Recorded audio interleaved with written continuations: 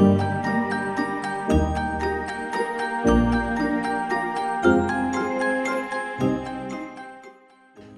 I'm Darren Terpstra, exhibit designer with the University of Minnesota Libraries Archives and Special Collections, and I'd like to welcome you to this online preview of our latest exhibit featuring the Children's Theatre Company, who's celebrating 50 years of amazing theater programming. Here to tell you more about this exhibit is the curator, Kate Huida. This exhibit celebrates the Children's Theatre Company. This season is their 50th anniversary season, and so it gave us a chance to really reflect and look back at the theater's monumental creative achievements and artistic accomplishments. So this exhibit really focuses on some of the highlights from the theater's commitment to education, international collaborations, iconic productions, and also some of the behind-the-scenes stuff that we normally don't see as audience members.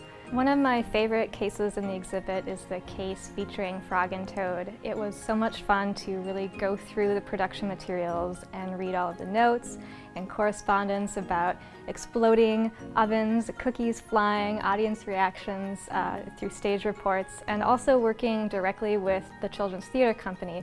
They helped provide actual props from the production that we have on display. In thinking about some of the design direction for this exhibit, it seemed obvious that we should head in the direction of magic, because theater is magical. And what contains more wonder than the story of Cinderella, her coach from a pumpkin, the horses, the fairy godmother, all of that. So it's a wonderful prop to be able to feature here in this exhibit. We have a lot of other props from different productions at the Children's Theatre Company that feature different design techniques, different fabrication techniques, and these are things that you get to see up close and personal. Also, the cases are full of wonderful materials that highlight how this theater magic happens. And to make things impactful, there's this great sort of backdrop of a starry, magical night that creates a wonderful environment for all of this to live in as you come and enjoy the story of 50 years of the Children's Theatre Company.